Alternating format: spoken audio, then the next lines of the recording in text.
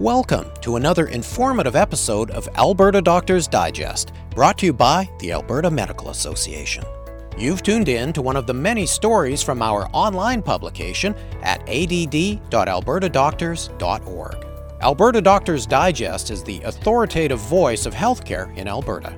We're the flagship source of information and opinion of the Alberta Medical Association, advancing patient-centered quality care by advocating for and supporting physician leadership and wellness. Let's get started. Well, hello everyone, and welcome to Alberta Doctors Digest from the Alberta Medical Association. As always, I'm your host, Marvin Pullis. I'm the editor-in-chief of Alberta Doctors Digest. Joining me on this episode is Dr. Terry Brandon. Dr. Brandon is the Clinical and Program Director for the Physician and Family Support Program here at the Alberta Medical Association. I'm in studio in Edmonton, and she's joining me remotely from Calgary. Dr. Brandon, thank you for joining me. Oh, thank you for talking to me, Marvin. Now, Dr. Brandon, I understand that you recently attended a conference in Spain where the whole topic was around physician health. Can you tell me about that conference? Yes, that's right. I was invited to present at a conference in Spain for the 20th anniversary of their physician health program there. They were having a bit of a 20th anniversary, and they decided to hold an international conference where they would have speakers from different countries talk about physician health programs in their countries so that we could get an international perspective on what physicians are offered in the way of support for health problems in various places. I understand you are representing Canada and Alberta particularly, is that correct? That's right. They had heard that Alberta had one of the best developed programs in Canada, and so they invited me to speak on behalf of Canada, but particularly around the Physician and Family Support Program in Alberta. Now, what did you learn about the difference in philosophies and the variations in practices between the various countries? Because I understand that there were quite a number of countries represented. That's right. Some varying countries, including the UK, France, Spain, of course, Uruguay, and Argentina were all represented there. And one of the things I found was that the philosophies were quite similar in the various countries, although the practices were quite different. Regarding philosophy, all agreed that mental health and addictions problems are health issues that require effective and timely treatment for physicians. All programs are working to reduce stigma around these issues. And all of us recognize that physicians have multiple barriers to seeking help, and the programs try to reduce these by easing the access to care, by trying to provide access to timely treatment, and providing compassionate support for physicians who are suffering from these health issues. So these are all things that the various countries are all really caring about and paying attention to. How do the various approaches of the countries differ? Well, I think because each country has a different history of developing their programs and also very different population densities and size of target audience, I think that things are quite different in various countries.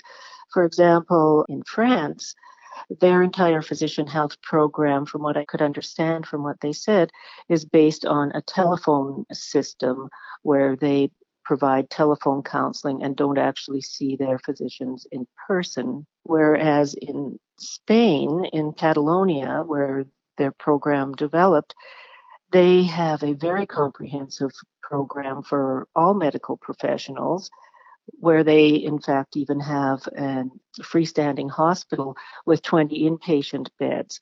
I think that a lot of the difference has to do with how long the programs have been in existence and having a population that can support whatever type of program that they offer.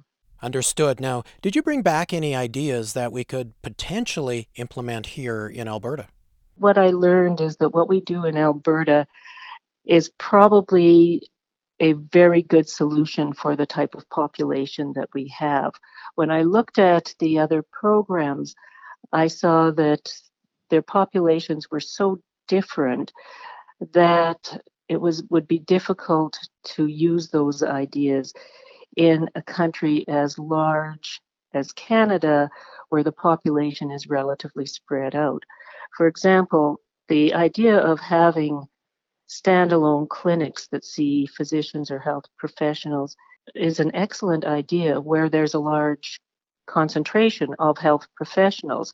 The Catalonia program, although Catalonia is only a fraction the size of Alberta, and they have the potential to serve 200,000 people, we don't have that many health professionals in all of Western Canada. So it's a very different situation in each country. When we looked at places like Uruguay and Argentina, while they have fairly dense populations, each of their medical councils is very small. So they serve a very small population of physicians, each one. So the way they manage it is quite different.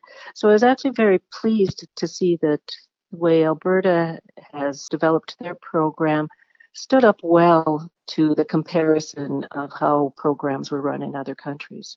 Wow, that's great.